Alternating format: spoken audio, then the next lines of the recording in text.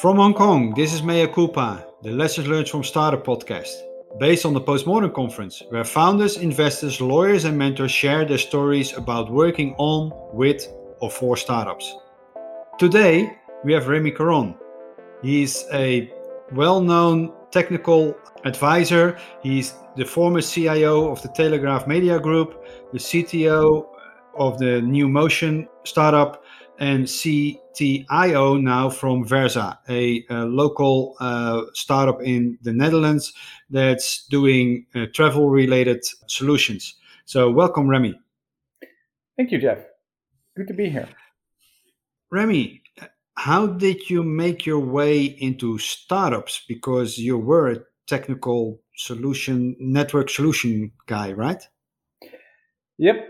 So I found my way into the startup world basically in Hong Kong, to be honest. When our mutual friend Stephen Forte was doing an accelerator in Hong Kong, and he invited me over together with Richard Campbell to come visit and check out the operation and check out the startup world, how that was evolving around the notion of Eric Ries with the lean startup and that movement back in the day. And I was immediately grabbed by the dynamics of that scene, by the enthusiasm of the people, by the almost liberating way of starting a business, I would say. So I came back I came at the era where you had piles and piles of documents and spreadsheets to prove that your business was anything but viable. So that was quite liberating, and that's also where we met, Jeff, in that era. Correct. And how was it for you as a technical person, indeed, to see that there is something like going out and validate hypothesis before you start coding anything? I actually that was one of the liberating things. It was so because normally you would start writing code immediately and working on the big picture, never really realizing that validating before you start could actually be beneficial. So the one of the eye openers, I think, was actually the whole validation point. You got an idea.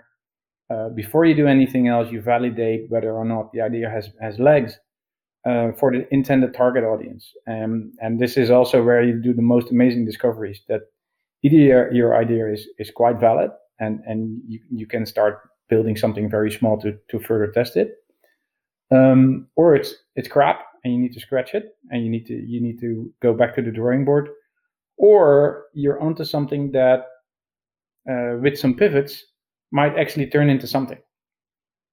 So it's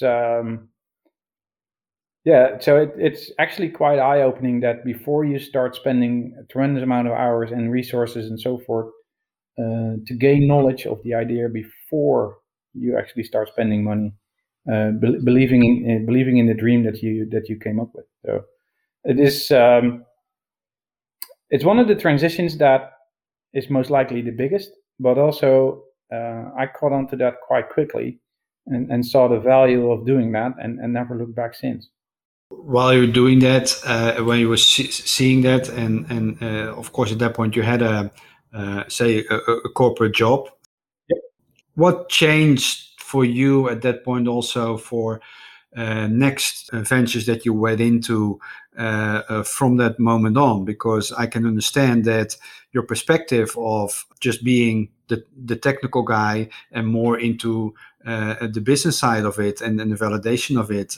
What were you at that point looking for when you were going into your next challenge? Because I also know that you do a lot of advising. Currently you're working for a startup. What made you at that point, you can find it interesting, but what made you really consider start working for a startup? Because you can find it interesting and you can resonate with it, but it doesn't mean that you want to give up your comfy corporate job and jump into startups. Right. So I've always been entrepreneurial by heart. So all the corporate lineups that I've done always were from my own company. So I always done interim jobs at larger firms, but also at smaller firms. One of the things that what I did is I took the line of thinking and the attitude, if you will, from the startup scene also into the corporate world, and because the same problems, if you want to refer to it as a problem, the same line of thinking, and maybe even more so, exist in the corporate world. So they start building ideas they have immediately because they have the resources, they got the IT people sitting around. But the funny part is that everybody inside those companies is fighting for resources because they all have great ideas and they all want to get started with those great ideas and start building them.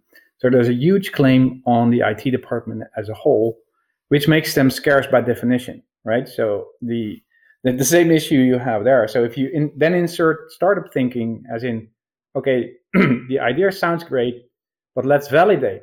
And validating it from a corporate perspective is potentially easier than validating something that doesn't exist yet, or is really from the ground up, because corporate life already has a customer base. So validating a new idea or a new plan or a new initiative or a new site or app or whatever it is you want to build is quite easy because you can tap into that existing customer base.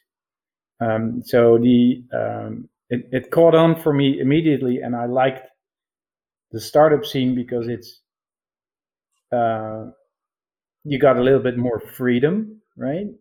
Also, you got more scarcity, right? Money is scarce, resources are tight, hours in a day are limited.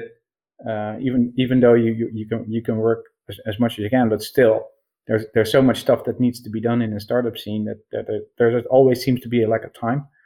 And in the corporate world, it's slightly different, but there's another form of scarcity. So reaching out to the corporate world or the corporates that I worked for at the time and inserting, let's say, the startup way of approaching projects within that scene was also quite interesting. And also sometimes it worked and sometimes it didn't, because there is institutions that are, and especially the bigger finance world, that are very reluctant to jump into that almost, in their eyes, non-steerable way of working, right? There's no spreadsheet, there's no plan, there's no milestones, not at the beginning at least, where people can have quote unquote sensible discussions about how that goes in the corporate world. But if you actually do break through, you see people start to embrace the different approach to new ideas, plans, apps, or whatever else. And it actually also brings speed to normally slower companies because of their size. So, and then jumping into the startup scene altogether, because currently I'm doing the majority of the things that I do is startups, one or two, because I enjoy the environment so much more than I really than the old-fashioned corporate world, that I in the end started to lean more towards the startup scene than towards the corporate world. Every now and then I'm still doing advisory, like you said, for corporate worlds, but usually I then start to bring in the startup way of working, and that's also why they now sort of like recognize me and start to approach me for, because it seems very simple to make that transition, but in real life it is not. Yeah, because I can understand, beside of the fact that it is a changing mindset, there's also a thing as doing corporate gigs. Then you're relatively secure about your income, but when you're doing a startup, then quite often, what you said, you have constraints when it comes to budget. So quite often there's a sweat equity part in it, but your cash flow usually goes down. How was it for you to change that mindset, and maybe at that point the appetite, and how was your environment, friends, family, etc., reacting on that you're not going for that comfy corporate world, but then more into like the more insecure, the more riskful endeavors? Let me answer it like this. So if you do what you like, you never go to work. And if you do what you like, you are a happier person also in your private life. So, and I'm not saying money is not important, right? Because you need to make a living and you need to pay the mortgage and all that other fun stuff, like everybody else. I'm not born in a bed of money. I didn't win the lottery, so I need to work for my mortgage like everybody else. But since work is such a large portion of your daily endeavor, the joy that it gives you and the energy that it gives you prevails for me. So if you get to a level of income that satisfies your needs, and then the rest is being added with energy or joy or whatever you want to phrase it, by the things you really enjoy doing, I think you should declare yourself a happy camper in this world. And could I earn more money when doing corporate gigs? Yeah. Would I be a happier person? The answer is most likely no. And you're happier now, but what also did it do with your mental being, your state of mind? Because quite often when it comes to mental health, a lot of people are talking about that corporate jobs quite comfy but can be very stressful. But on the other hand, startups can be very stressful because there's a huge risk and not everybody can handle that risk. So what did it do for you when it comes to your mental health and what do you do to mitigate that risk for yourself and make it more of a healthy life for you?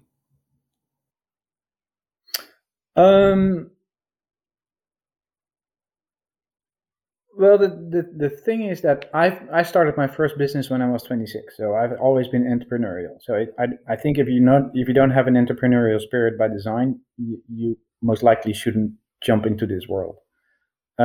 What I like about the startup scene and all the difficulties that come with it is the fact that you need to think from constraints basically every day, and constraints vary from time to time. And I strongly believe that those constraints actually make you creative. And I like that creative process. I like the fact that I don't know how next week is going to look like. If there is, at the end of the budget that you currently have, is there something worth fighting for? Is there a potential to get additional funding or whatever else you might run into? And that forces you to be on your toes and creative all the time. And I like that adrenaline rush, if you want to phrase it as such, that you're really pushed to the limit by circumstance and not by other humanly designed artifacts, so to speak, which is more common in the corporate world, which is there for a reason. So I'm not trying to bash the corporate world, but I think there's a lot to be gained in the corporate world to adapt more of the startup entrepreneurial spirit in the way they do their projects, for them to be more successful as well. So I don't mind the stress. I don't mind the fact that you don't really know sometimes where this is going. But if you don't feel comfortable with that, then this might not be the scene for you. So it takes a certain mindset, I think, from the people that actually do this in order to deal with the potential stress or discomfort that it might bring in other people's lives. Okay. One of your first foray, if I'm correct, into startups was working together with me on Surround app, the Chinese social media for people who cannot read Chinese. Yep. How was that for you? Just be honest and straightforward. That experience working with a group of people remotely and being responsible for the technology. So remotely was not necessarily new to me. I've done some remote work in before we met, when we did the outsourcing or nearshoring, if you want to phrase it as such, in Cairo for customers in the Netherlands and so forth. Being responsible for technology wasn't necessarily new either. The startup scene and the way that we approached it was very new to me. So this is where I learned a lot from the setup, in the way you structured the company at the time, the people that were around. I remember I think I'm pretty sure I was the oldest one on the team even. And correct. Yeah, by far even. So that was fun. That was fun to look at, and I think the bigger experience was that basically at the end of it, that the conclusion that we draw is that at first it looked like it kicked off, and then it sort of like flatlined pretty much, and then we discovered by analysis that the people that actually used the tool was a totally different audience than we expected it to be. And that was quite funny. So even though we did some validation beforehand, throughout the course of building the whole thing, we made a totally different discovery than we anticipated. I think even for you, that was quite surprising.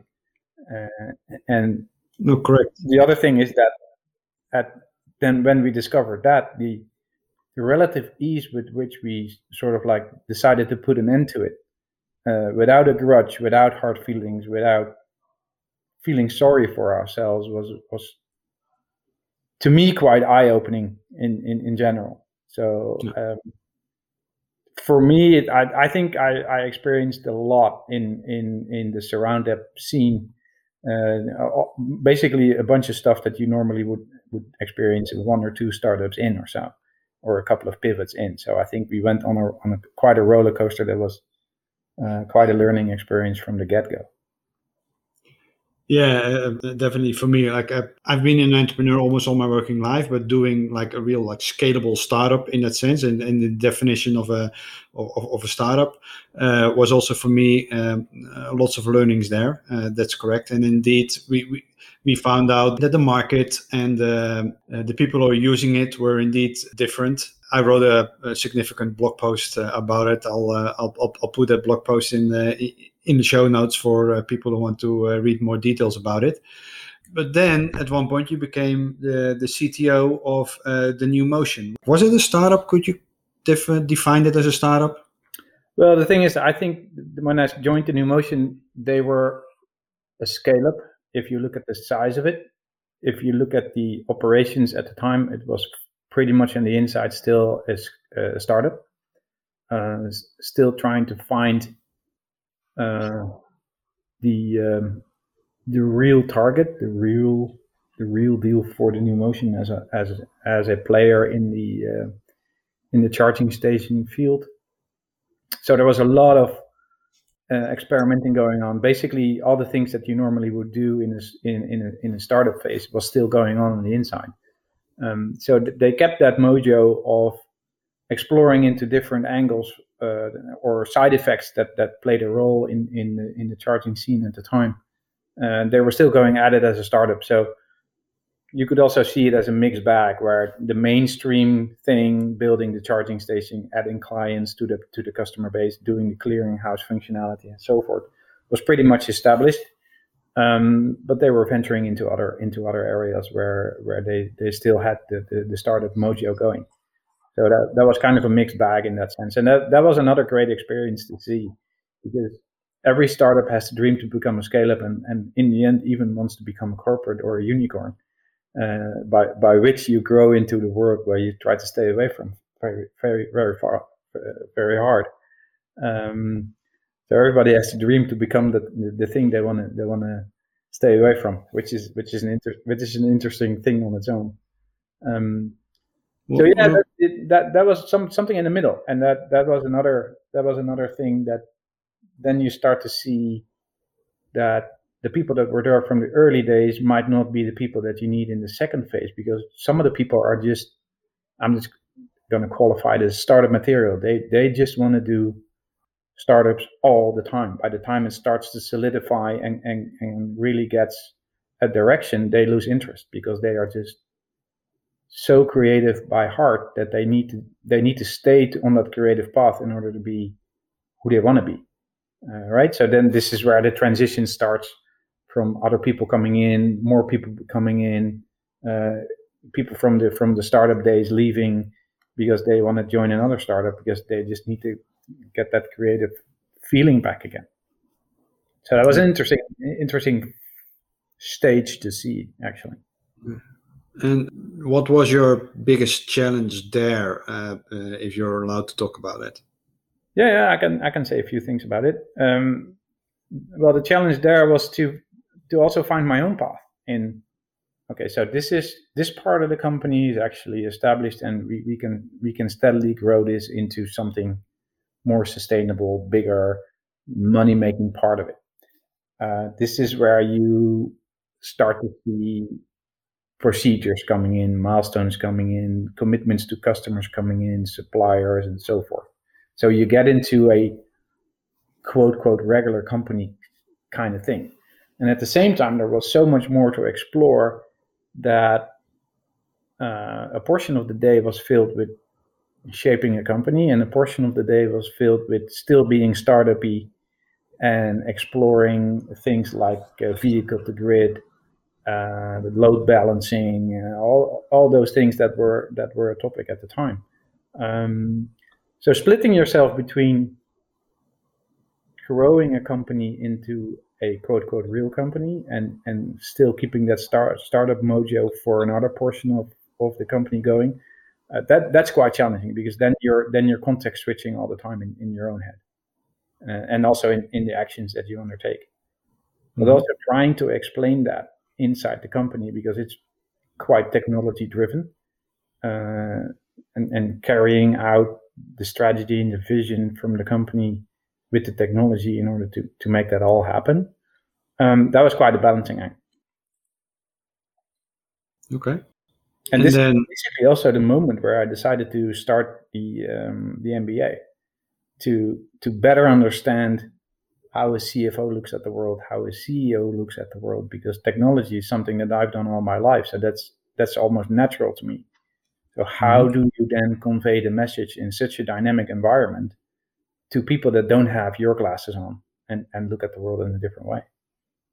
Is an MBA the way to do that? There's a couple of ways to do it. So an MBA was something that was on my wish list forever, because I'm also a learner. I like to learn new things, and I had my mindset of one day doing that. But it did help me, to be honest. It did really help me to understand the world of the CFO, the world of the CEO, why they look at things in a certain way. Is there other ways to do it? Most likely, yes. But I choose to do it in this way.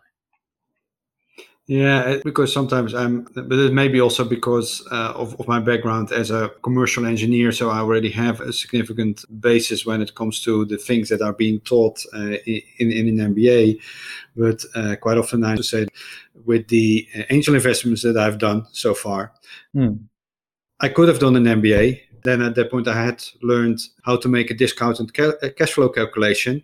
And now I'm out of the money, but still don't know how to make a discounted cash flow calculation.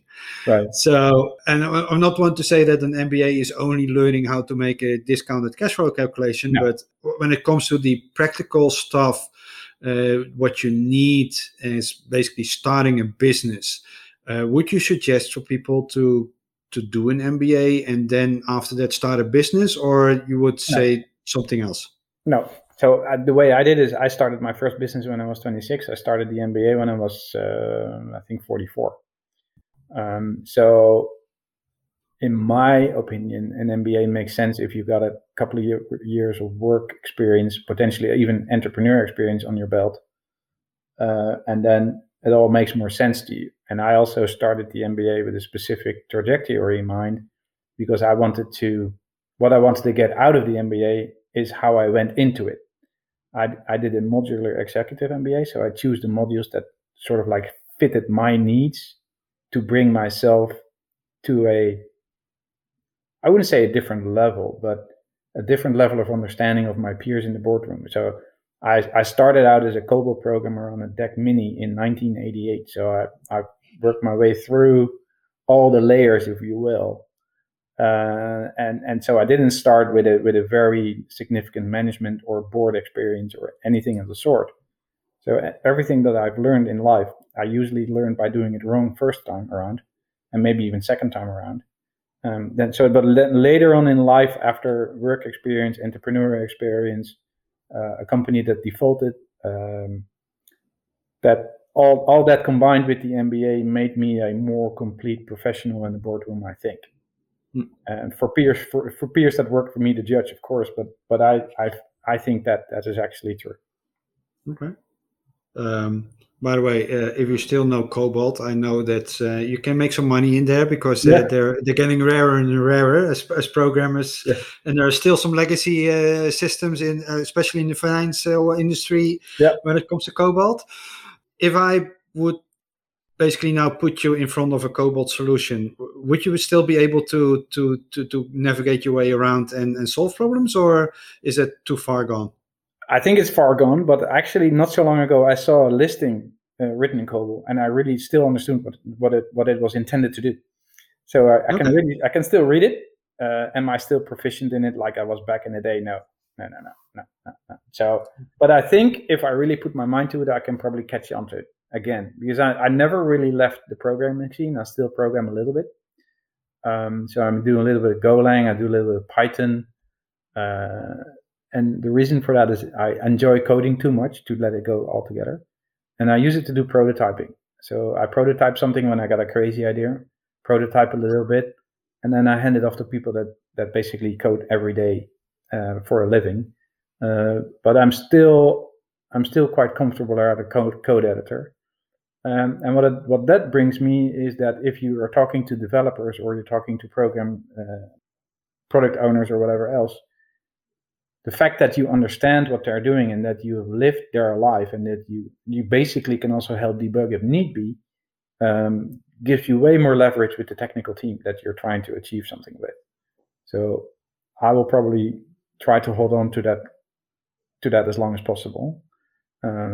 It's really enjoyable to do. So and it gives me that extra bit of leverage with the technical people that are building the solution, whatever it is you're building. Talk about that. Some of the listeners may be business co-founders looking for a technical co-founder. What would your tips be for people that are looking for technical co-founders or technical people to join them and help them build out that great idea or that validated idea that they have? Right. So my take on the matter would be, pick somebody who actually understands what's going on. Don't go for a CTO that just wants to manage people. So a technical co-founder really needs to understand the technology that you're trying to work with. And if you could also say that if he or she doesn't understand the technology at day one, they should at least be eager enough to dive in and understand or try to figure out other ways to do it. But if you're at the early stages and you're looking for a technical co-founder, make sure he or she really is technical and not just a textbook technical person. Because you know very well, Jeff, that especially when you need to pivot, or especially when you're looking for quick fixes or libraries or tools that you might want to use or whatever else, if you don't understand that landscape, you're never going to get there. And especially in the early days, somebody who has done it, who has lived through that scene, is probably going to be more helpful to you.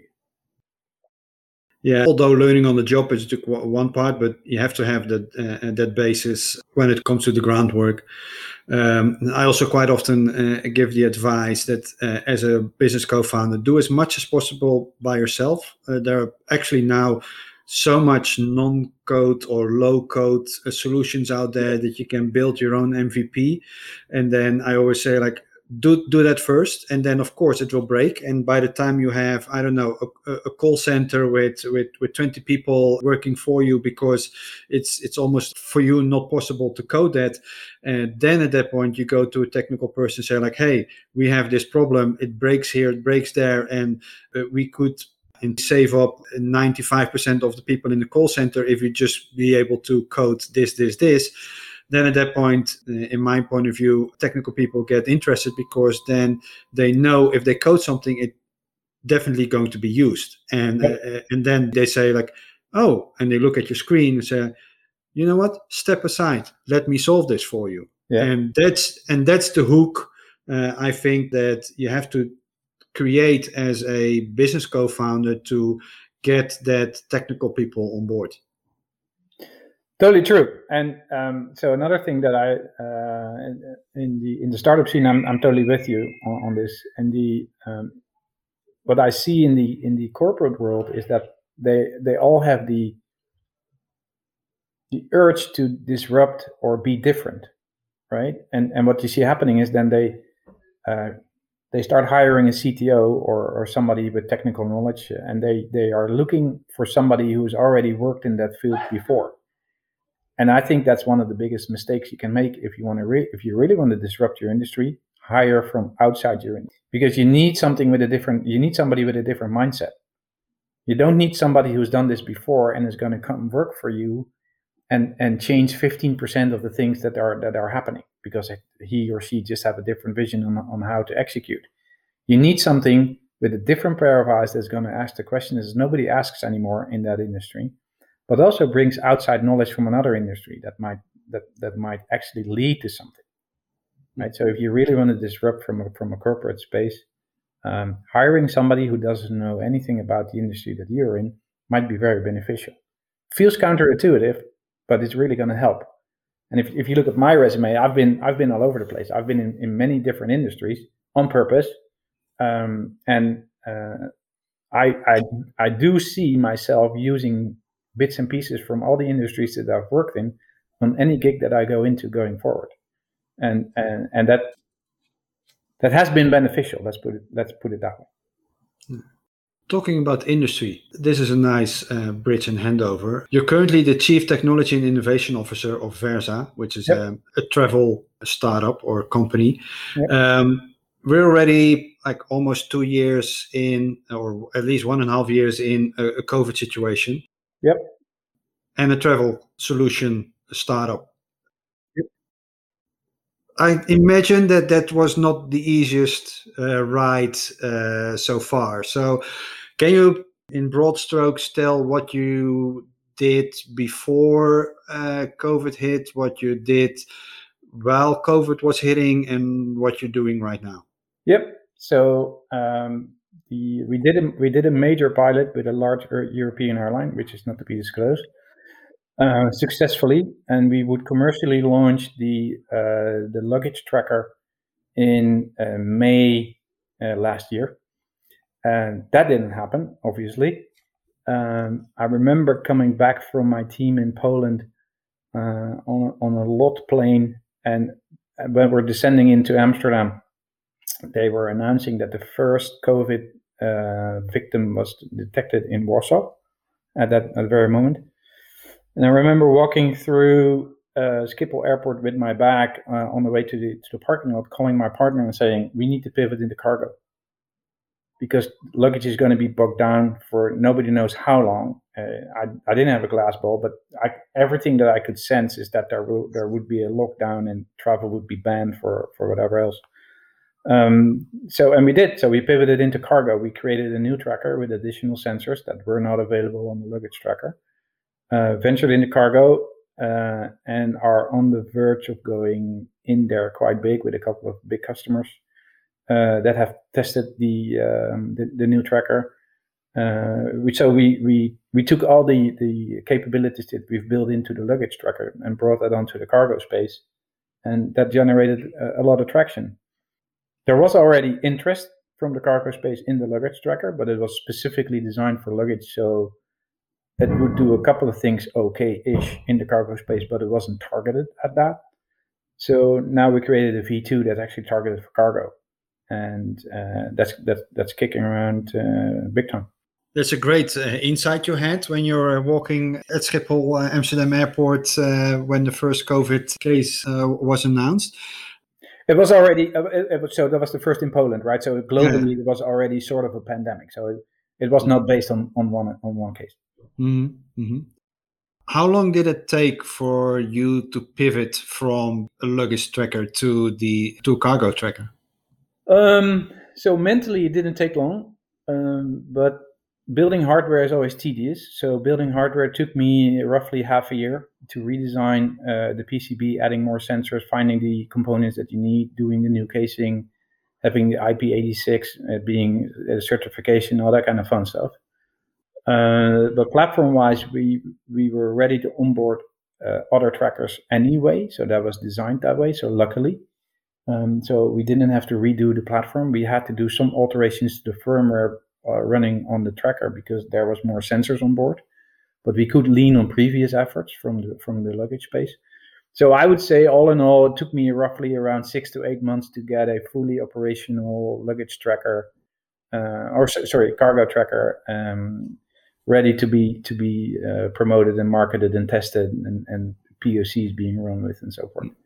And the team was actually great. They also understood the why, and they caught on to the cargo way of thinking quite quick. So that was really helpful. It sounds like you always had unlimited runway, but I can imagine that adding on another 1.5 to 2 years to revenue could really strain your runway. How did that discussion go, and how did you solve that? Yeah, so we went back to the shareholders and go like, this is happening. We could either hit the pause button and wait until luggage kicks in again, or we could pivot into cargo, and we had a rough sketch of where this would go, how that would look like. And they all believed in the idea, and they provided us with a runway to actually make this happen. So it starts with having the idea and having the plan and having the vision on how to do this, also being backed up with the interest we already had from the cargo space when we were doing the luggage tracker. Some LOIs floating around, and the transparency that we had towards the shareholders from day one. Also, the good, the bad, and the ugly in the luggage space was always shared. That wasn't an easy ride to get from zero to where we were at that moment either. So we had a lot of trust and leverage with the existing shareholders to get this done, and so that also helped, because you're right. You can have a great idea, you can have a great pivot, but if there's no runway, that will die nevertheless. That's great to hear. It's great to hear that you were able to build that trust, and you had investors and shareholders that were able to foot that bill and were sharing your vision and the extended runway. So, what's the most valuable advice that's ever given to you?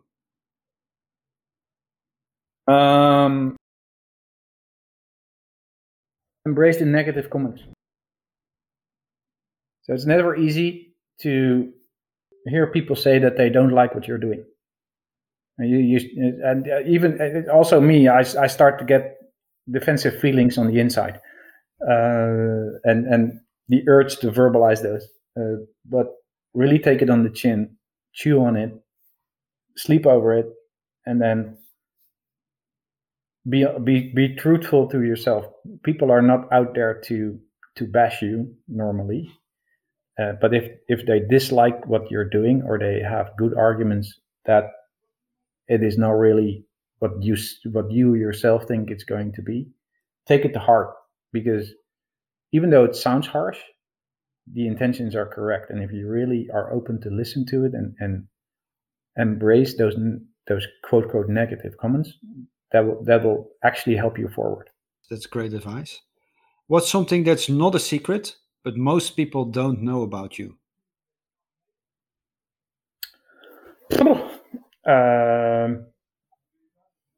I don't know, but I think the fact that I went to a default with a company is something that not everybody knows about me, which combined with the MBA really shaped the way I look at things and the signs that I see on writing on the wall, if you will, based on those experiences, is things that's probably things people don't. It's not in my resume, but I lived through it. I solved it in the end, and it was not the most pleasant time of my life, but it was definitely one of the times where I learned a lot about people, learned a lot about how things work, how the world works, how people look at things, and yeah. So I think that's something that people probably not everybody knows about me. I know you know, but not everybody knows. I don't make a secret out of it. And I'm happy to share the experiences that I went through and also the learnings that I took from it. But that would be one of the secrets hiding in plain sight, I would say. Okay. Thank you very much. I want to thank you for your valuable insights and your sharing of your lessons learned in startups. For the listeners, although the rating system of podcasts is hideous, if you like the Mea Culpa series, you can rate this podcast with 5 stars and motivation for the makers. Thanks to Mizuho Crowdbrain in Hong Kong for being the venue sponsor for this episode, and thanks to Copy Ventures for making this series possible. If you have any suggestions and guests, please reach out to us. We're happy to invite other people too for this podcast. This is Jeffrey Brewer. Go out and build something meaningful. Thank you, Remy. Thanks, Jeff, for having me.